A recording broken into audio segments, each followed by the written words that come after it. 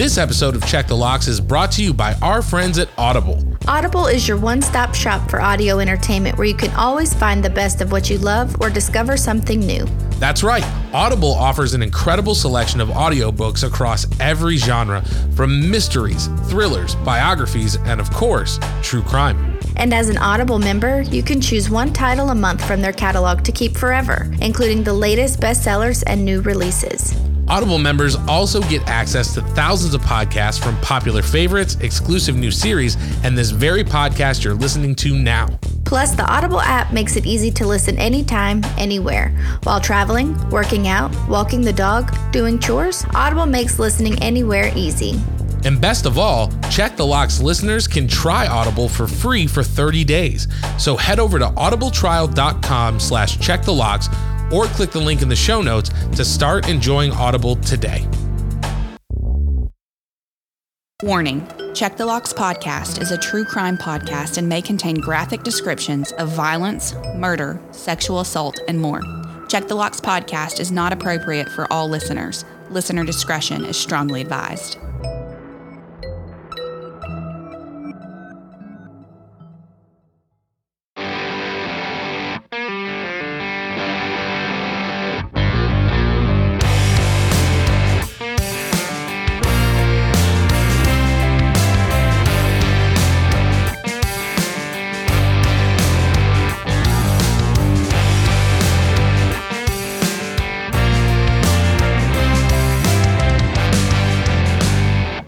Welcome back to Check the Locks presents True Crime for the Short on Time. As always, I'm John Connor.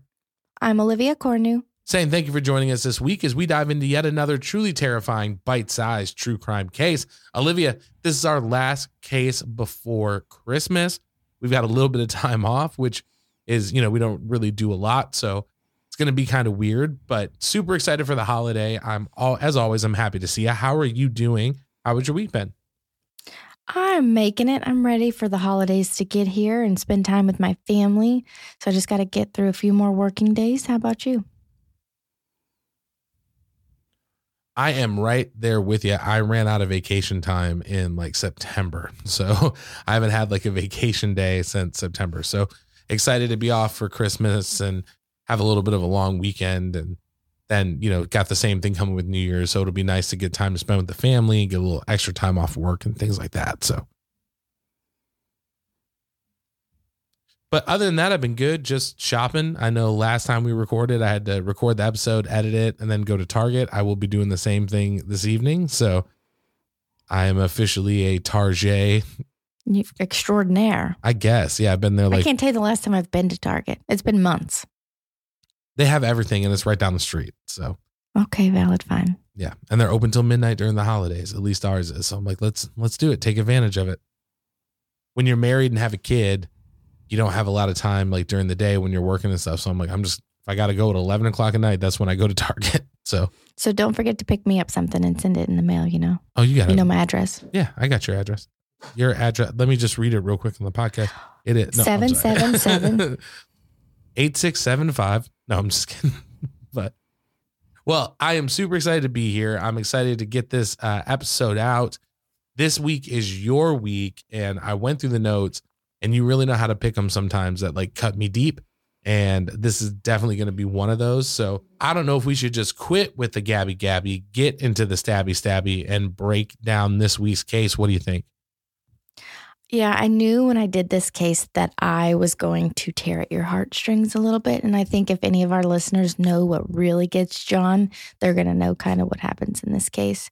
But I don't even really know how I got down this rabbit hole, I guess. So for this week's Short on Time, I was searching on Reddit for a case when I stumbled across a heading that said, quote, the Reddit post that turned into a horror story. And it immediately caught my attention. So I don't know if you ever use Reddit to look for cases and stuff. I will every once in a while. I'll take a look at Reddit and see if there's anything, maybe, something I've never heard of before. Because a lot of the times they'll link to articles and stuff, which is always good. But, when I first started looking at your notes, this kind of hit me as maybe some kind of creepypasta a little bit, where it was an internet folklore or something. But then I saw that there was legitimate sources.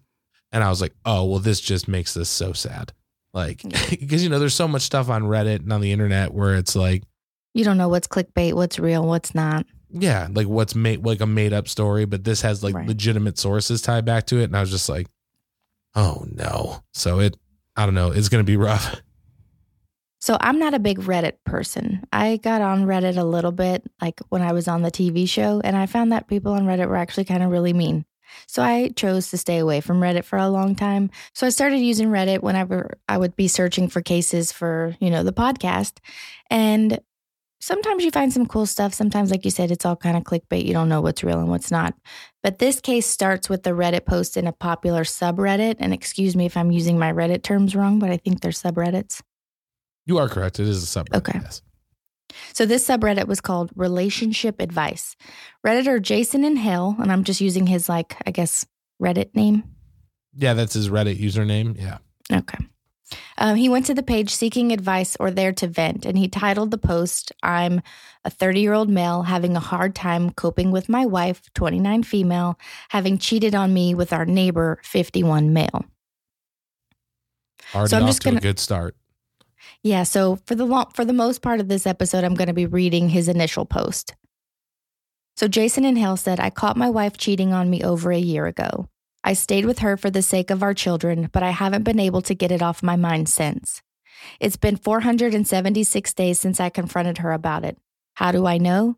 Because every time I catch myself thinking about it, I tell myself, it's only been X days. Maybe you won't think about it tomorrow." So to go back to the beginning, I had just taken on a new project and new responsibilities at work. I was working a lot of hours, 60 plus per week, and was noticeably stressed. It was in May of 2015 that I noticed she had added a password to her phone. When confronted about it, she told me it was because she was planning my Father's Day present and didn't want me to ruin the surprise. About a week later, she came to me and told me that she felt guilty keeping a big secret from me and told me that she was having our neighbor, a contractor, build a home office for me as my present. It struck me as odd, as in our 6 years together, she had never said she felt guilty about anything and always insists that she never regrets anything in her life. Time goes on, her phone's still password protected, and things just don't feel right. I see her using her phone and smiling to herself more and more often. But when I ask her what she is doing, she says nothing and puts her phone away. So one morning, I wait for her to get in the shower and I grab her phone before it requires the password. I go through her messages and find that she's texting the neighbor. "I am all covered in frosting. You want to lick it off?" There were no other messages to the neighbor, but I found out later that it was because she had set up her phone to delete messages after a certain amount of time. I felt uncomfortable with it, but I knew she had a perverted sense of humor and I thought she would never do anything to hurt me. More time goes by and the neighbor is spending more and more time at our house, but the office is being completed slower and slower. I can't help but worry that something isn't right, so I start checking her location using Google Timeline. It was at this point that I realized there are some large gaps in her GPS history because she was turning off her phone's GPS. Now fast forward to July, and at this point the paranoia is driving me nuts, so I tell her I need to install a new antivirus on her phone. While she has it unlocked for me, I install an anti-theft software so that I can remotely turn on the GPS and set up AT&T Message Backup and Restore so that I can read all of her messages from that point on my computer. The next day, my mother asks to spend time with my 2 kids, so my wife drops them off with her and has the day to herself. I watch my wife's activity from work as she spends the day trying to meet up with the neighbor, but is unsuccessful because he is busy with another job site. That night, we get the kids back from my mom's house and we go out to dinner with the neighbor, his girlfriend, and his son. My wife and his girlfriend are having a good time drinking, laughing, and joking around. His girlfriend mentions that we should go see Magic Mike XXL. I say it's a good idea, I'll watch the kids so my wife and her can go. So my wife and her go, and the neighbor and I go back to the house so the kids can play video games together. The kids are back in my son's room playing games, and the neighbor is sitting across from me on the other couch. It is at this point that my wife starts texting him. She is describing sex acts she would like to perform with him, and he is reciprocating. She tells him to check his Snapchat, and at the same time I get a Snapchat from her too, and it's her masturbating in a bathroom stall. They keep talking, trying to figure out when they can meet up and have sex. They decide on Monday morning after I go to work. So in my head, I had already planned to pretend to leave and circle back to catch them. But then they tell each other they love each other, and it's all I can do not to leap off the couch and knock him out. But I contain myself and continue reading the conversation unfolding in front of me. Then he tells her, "You're my girl now," to which she replies, "Always have been," ending with him writing, "and always will be." My wife and the neighbor's girlfriend return from the movies, and I ask them politely to sit down. I then ask the kids to stay in my son's room and shut the door. I return to the living room and confront my wife and the neighbor. I say, "So you two love each other, huh?" My wife goes into full-blown denial mode, and the neighbor's girlfriend starts smacking him. I ask my wife if she's been texting him, and she says no. So I show her the text messages. She admits to it, but says it's the first time it had gone that far. I ask my wife if she has sent him pictures. She says no. So I show her the picture. She admits it, but says it's for the first time. I ask her if she's having sex with him, and she says no. Because I didn't wait to catch them having sex together, I didn't have the evidence to prove her wrong, so that one stayed unsolved. I tell her that I'm leaving her. She tells me that she will make sure I never see my kids again if I do. She planned on using the fact that I had attempted suicide in high school to prove me unfit to have the children. She continues to say that it was my fault for being so busy with work and stressed out that she just wanted someone she could talk to. Then she gives me an ultimatum to decide what I'm going to do, or she will decide for me. The neighbor's girlfriend starts defending the two of them, saying that it couldn't have been serious if they weren't having sex, and that my wife and I are too perfect together to let this break us up. The neighbors go home, and my wife and I argue for the rest of the night about what we're going to do. We go to bed separately, having not resolved anything. We keep going back and forth on the subject all weekend and finally settle on we were going to separate temporarily while we figure out what we want. I was going to stay in the house, and she was going to take the kids and go to her mom's house. That Monday, I go to work, and I get a text from her in the middle of a meeting with my bosses stating that she had explained things to our kids, but that they were upset and I needed to explain it to them also. I get home from work to find my kids crying. She had told them that mommy had to move out because dad was mad at her. When my son wanted to stay with me, she told him that he can't. My son put it together that if mommy has to move out because I'm mad at her, he must move out then. I must have been mad at him too. My daughter was crying because my son was. I don't think she's old enough to understand what was happening. It was at that moment I realized she was going to drag the kids through hell if I let her, so I swallowed my feelings and begged her to stay. She agreed and insisted that I apologize to our neighbors since we were still going to need to hang out with them because our sons are good friends. I hate it, but I do it anyways. We still hang out with them from time to time, and they come to our various birthdays and holiday parties. But I do anything for my kids, and I behave civil every time. Things died down for a while. I still think about it constantly.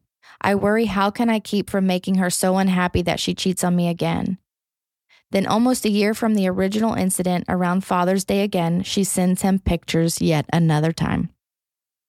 She claims it was an accident and that she meant to send them to me instead. I don't fully believe her, but I move on anyways. Things have been quiet on that front for about 4 months now, but I still think about it constantly. This is going to sound stupid, but I feel like I have a part of my brain that I can't shut off that's always thinking. I used to use that to solve programming problems, and it made me very good at my job. But ever since this incident, the only thing I think about is her and him, and if I did the right thing. My job performance has suffered, and I feel like I haven't gotten sleep in months. I'm afraid that after this much time and the fact that I begged her back, that to say I want a divorce now would only make her more vindictive towards my children and I. I just feel like I've put myself so deep in a hole that I can never get back out. I haven't really talked to anyone about this. I didn't want to talk to my mom about it because I feel she would treat my wife differently, and I didn't need the two of them fighting any more than they already do. I tried talking to one friend about it, but his advice was to put my trust in God, but that was not much solace for me as I am an atheist. So I have no clue what to do with my feelings or how to move on from this. All right, John, we're going to take a quick little break. That was the initial post. It's a lot. I've got a lot of feelings about that post. Do you want to talk about them now, or you want me to keep going for a bit? No, let's talk about the post for a second, because I am someone, I've made this very clear, like the infidelity is not something that I stand for. Me neither. So as soon as I saw that first text message about licking off icing, I would have been in the bathroom, whipping open the shower curtain and being like, what's this? Like, let's talk about it. And if I think that you're lying, like, we're done. Because to me, it's not even necessarily the cheating aspect, but it's the, now I can't trust you. Yeah. You know what I'm saying? Like, Mm-hmm. I don't know who you are, and now I can't trust you. And you're not the person that I thought would do this. And Right. it turns out you are. And there's no way that I would be like begging anybody to come back. And if whoever I was with told my kids that, I would be very upfront with my oldest child and be like, your mommy hurt your dad. Slept with someone else. Yeah. I don't even know if I would go, because depending on the age of the kid. I know. Now, if the kid's a teenager, I'd be very upfront. This is what happened. If it's a younger kid, I'd be like, you know, your mom did something to hurt your dad, and I'll tell you about it when it's older, but I love you and you can stay here. You don't ever have to go anywhere. But I wouldn't be doing this like, okay, we'll come back, and you know what I mean? And We certainly wouldn't be friends with the neighbors when it was all said and done. no. Like, okay, sorry, the little Johnny, they're not coming to the party anymore. Yeah, no. Kids, move on. Yeah, not anything I would play a part in. Now, that being said, I understand that not everybody is like me, right? So that's not me, you know, putting this Reddit user down or No, not at all. questioning why I did anything. I just don't operate like that. But I think what frustrated me as you were going through was that I got a sense that he was being very much manipulated and the kids were being used. And that's where I'm like, you get manipulated, and that happens if you allow it to. So you have to be like, this is what's going to happen. And I've got an attorney, and like, we're going day one. You know what I mean? Like, Boundaries. Like, you got to Yeah. have boundaries. yeah. So my heart is broken for the kids, and I, you know, feel bad for the Reddit poster. You know, it's just not a good situation all the way around. Yeah. I can't say also, you know, I feel like I'm glad he found this as like an outlet to like talk about it. But as someone who, like I said, has gotten, you know, negative feedback from social media and things like that, like this isn't a place that I would go to get advice on what I think I really need, because I feel like too many people will get involved and give too many different opinions and just kind of cloud the water a little bit more. So I don't know if he saw it more as like just like an internet journaling where he just needed to get it off his chest and he was like, you know what, I'll go to Reddit. Or if he truly wanted the feedback from people. Yeah, I don't know if it is because, you know, it doesn't sound like he has a lot of friends, not a lot of people that he can go to. And he didn't, you know, he says very clearly he didn't want to get his family involved. So this, you know, Reddit is a place where you can be anonymous. You know what I mean? Mm-hmm. So you can go and just be like, this is what's going on. This is the situation. And if, you know, people do want to leave comments or, you know, feedback, they can. You have the choice of whether or not you read it or take it seriously. But Right. I'm sure for someone who feels like they don't have a support system, especially if your wife, you know, was the person that you thought was your support system, it probably feels good just to be like, I poured it out and now it's out somewhere where people can read it. And I'm not the only one who knows this, you know? Right.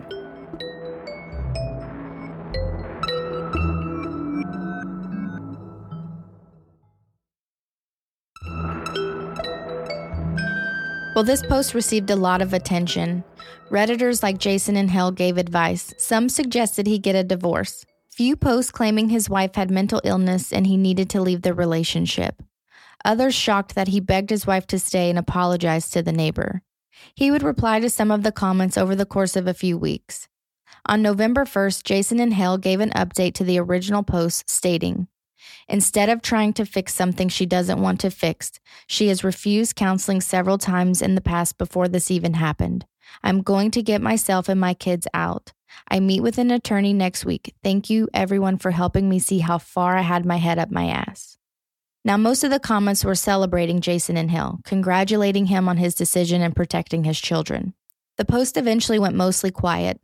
Redditors believed that Jason and Hell had moved on and there was no more to the story. What they didn't know was that on November 16th, 2016, Jason and Hell, aka Jason Worley, would file for divorce from his wife, Brandy Worley. That same day, the soon-to-be exes went to a dance program with their 3-year-old daughter, Charlie, and had dinner together at their home with their 7-year-old son, Tyler. Jason spent the evening playing with his children. He would bathe them and put them to bed, telling them, "I love you and I'll see you in the morning." He proceeded down to the basement as the couple were no longer sharing a room. A few hours later, Montgomery County Police in Indiana would receive a startling 911 call at 4:35 in the morning. Brandy Worley was on the other end. She told dispatch, "I just stabbed myself and I killed my 2 children." The dispatcher questioned Brandy to confirm that what she had heard was real, to which Brandy replied yes. She was slurring her words. She reported that she also took several Benadryl. The conversation continued, and Brandy stated her children were dead on her daughter's bedroom floor. She explained that her husband had filed for divorce earlier that day and wanted custody of their children. She said, "I don't want him to have my kids." Now, prior to the 911 call, Brandy called her mother telling her what she had done. Frantically, her mother told her to call 911 and rush to the Worley home. When she arrived, she was devastated to find that her grandchildren were both dead. Screaming in shock, this awakened Jason, who was asleep in the basement. Rushing upstairs, he was met by his crying mother-in-law. Brandy was sitting close by and told him, "Now you can't take the kids from me." Brandy had also stabbed herself in an apparent suicide attempt. She was taken to the hospital and survived. I'm going to spare the details of how she tricked her kids into thinking they were having a, quote, sleepover. But I will say that she first brought Tyler into Charlie's room, from there stabbing Tyler first and then little Charlie before turning the knife on herself. Brandy was arrested and charged with murder. She was found guilty and received death sentences for each child. She received 55 years for her son and 65 years for her daughter, a total of 120 years without the possibility of parole. Throughout the case, Brandy never appeared remorseful for what she had done. As for Jason, he ended up creating a new Reddit name, Jason in Code. He told the Reddit community to always take the time to be with the ones you love, because you never know what time will be the last time. Always make sure they know how much you love them. I had the fortune that the last thing my children ever heard me say was, "I love you, good night. I will see you in the morning." So that's this week's case, John. It's awful. It's terrible. Awful.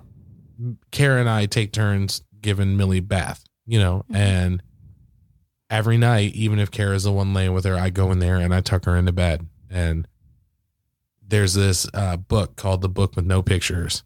And there, at one point, one of the words is like badungi face and then boo-boo butt. So every night before we go to bed, I say, "I love you, badungi face." And she says, "I love you, boo-boo butt." And that's, So just thinking about what it has to feel like to tuck your kids into bed and to give them a kiss, and you lay down just thinking that you're going to wake up and tomorrow's just going to be another normal day. And you wake up just to find that that's all stolen from you and your wife did it.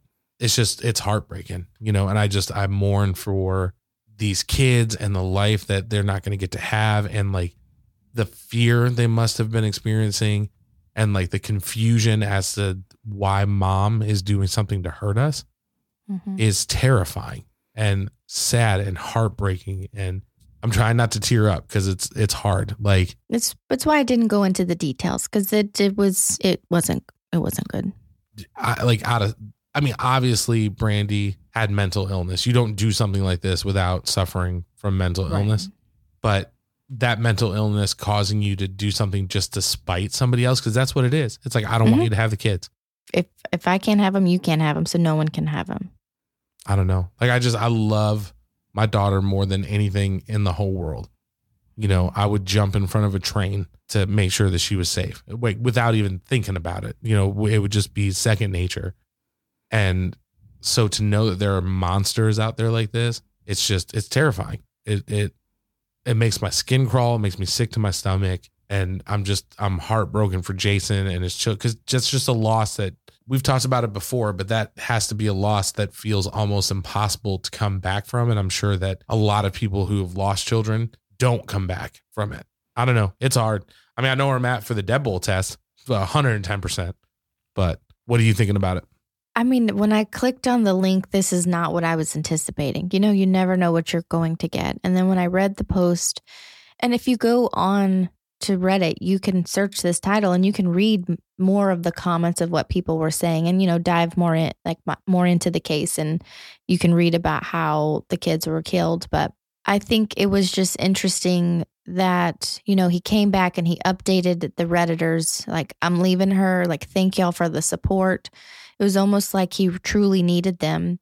And then for Redditors to find out what had happened to him, they almost felt guilty because some of them like, we encouraged him to leave her and to get a divorce.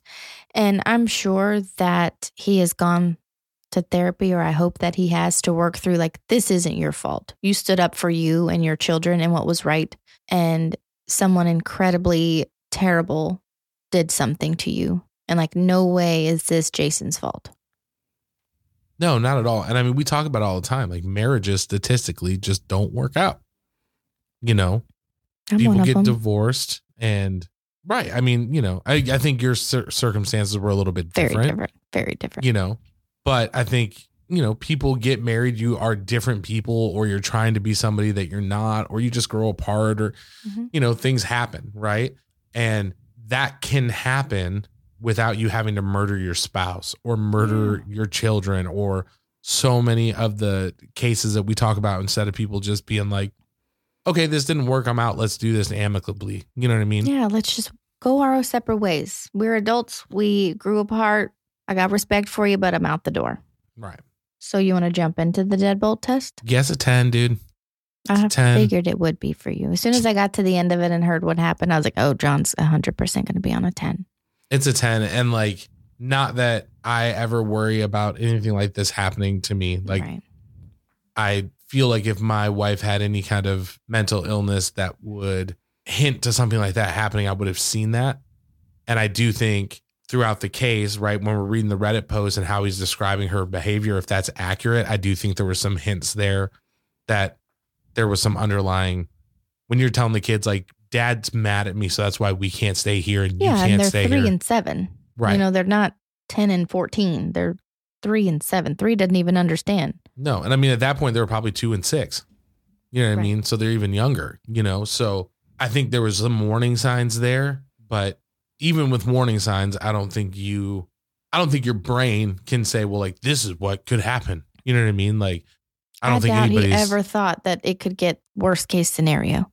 Yeah. I mean, even in worst case scenario, I'm like, worst case scenario, she does like a super long custody battle and tells the kids I'm awful. That's like worst case scenario. And like, this is like 7 layers of hell bad. You know what I mean? So it's a 10. Like, this is one of those things I know that for the next, you know, however many days, I'm going to look at Millie and I'm going to think about this case and it's going to choke me up, you know? So it's a 10. What about you? Where are you putting it? I'm sorry I did that to you around Christmas time. No, that's okay. This just makes me grateful for her, and grateful that I have a wife that would not do that, and I have a healthy relationship. And I guess I just mourn the loss of these kids, and I celebrate Jason for, in the face of tragedy, he's still trying to encourage other people to be good and to appreciate what they have in the moment. You know what I mean? Because I feel like it'd be so hard not to go the other way. I'm going to put it at a 10 as well. You know, this is just devastating to me. And again, when I clicked on the link, I never thought I would get what I got, but it was just devastating as I read more and more, and just the realness and the rawness in his initial post, and that he just truly needed support and he felt that he was doing the right thing. And I truly do feel that he was doing the right thing. And such tragedy struck because he stood up for himself and his children to do what was right for them. So definitely a 10 for me. Yeah, Merry Christmas, everybody. No, I'm just kidding. Sorry. No, what happens when you listen to a true crime podcast a few days before Christmas? I'm just kidding. No, I wouldn't expect anything else. And, you know, again, it was a really good case. And, you know, when I say really good, right, it's like, it was just different. It was interesting. Yeah. You know, our listeners know us. Yeah. None of the cases we do are good, but it's always like a little bit surprising when one of us comes with a case that the other one has never heard of. You know what I mean? And I think that's what I mean. Where it's like, man, I've never heard about this, and I'm surprised I haven't heard about it because it's heart wrenching. And, you know, I think just with the holidays being here, it's going to, like I said, when I look at Millie, I'm going to feel grateful, you know, and I'm going to try to focus on the positive stuff. Like I feel like Jason, you know, would have encouraged us to do, you know, so I think with that, it kind of lines up pretty well. You know, be grateful for the people that you have in your life and the time that you have with them. Yeah. And everybody, whatever holiday and anything you do during the holidays, just let your loved ones, your friends, your family, people you care about, let them know that you care about them, because you never know what people are going through. And the world could use a lot of love right now. I tell Olivia that I love her every once in a while. We'll be on the phone and be like, all right, dude, love you. I'll talk to you later. All right, love ya. And he'd be like, oh, I'm sorry. No. I remember the first time. Only the first time. You're like, oh, we're at that stage of the friendship now. So got it. But I tell my friends I love them. I know. I do. I'm just that person. People be like, who are you talking to? I'm like, oh, my best friend. Yeah. Yeah, I tell everybody. I have a friend, shout out Sutton. He listens to the show. But I make him tell me that he loves me because he's not good at expressing his emotions. So I'm like, I love you, dude. I'll see you later. And he'd be like, bye. And I said, I love you, dude. I'll see you later. And he's like, I love you too, man. I'm like, all right. That's what I'm talking about. Sounds like me and my grandma. You'd be like, I love you. And she'd be like, click. Yeah. Call her back. I'm like, I try to tell, I used to do that to her all the time. And I was like, you know what? Whatever. I've done that to my friend Sutton. I'll be like, I love you, dude. He'll be like, yeah, talk to you later. And he'll hang up and I'll call him back and I'll be like, I said, I love you, dude. He's like, I love you too, man. And then he hangs up. I know that he feels it. I just need to get the validation. You know what I'm saying? Right. Some of us just need to hear it back. Well, that is where we fall in the deadbolt test for this week. Olivia and I are both putting it at a 10, but we need to hear from the locksmiths, the listeners. Where does the story of Jason Worley and his family fall on your deadbolt test? You can let us know. Reach out to us on Instagram at Check the Locks Pod. Find us on Twitter at Check the Locks. And if you're not in our Facebook group, come hang out with us. We would love to get to know you, spend a little bit of time with you. And normally this is the part where we talk about Patreon. If you want to go over to Patreon and check it out and help us keep the lights on, you can definitely do that at patreon.com/Check the Locks. But like we were talking about in the beginning of the episode, this is our last episode before the holiday. Again, we will be back in between Christmas Day and New Year's Day, but just wanted to take a moment to let everybody know we appreciate you. We love you. Thank you for being part of this family, this community with us. And Olivia, I know you feel the same way, but we just want to wish you a very happy holiday. And again, if you're spending time with loved ones, family, friends, hug them, give them some love, let them know that they're important to you because we're not promised a lot of time on this earth. And it's important that the people that we love know that we love them. So Olivia, anything you want to add to that? Yeah, just we do appreciate y'all. We are nobody without our listeners, and we love and we try to support and be a part of our listeners' community and lives and get to know them. And so this podcast is nothing without y'all. So thank you. Happy holidays. And yeah, we'll talk to you soon. Yeah, that's all that we have for this week's case. But please make sure that you're subscribed to Check the Locks on your favorite podcast app so you never miss an episode. We will be back after Christmas with an all new, truly terrifying, bite-sized true crime case. But until then, don't forget to check the locks. See ya in a little while. Merry Christmas. Have a great holiday. Jingle bells, jingle bells. Jingle all the way.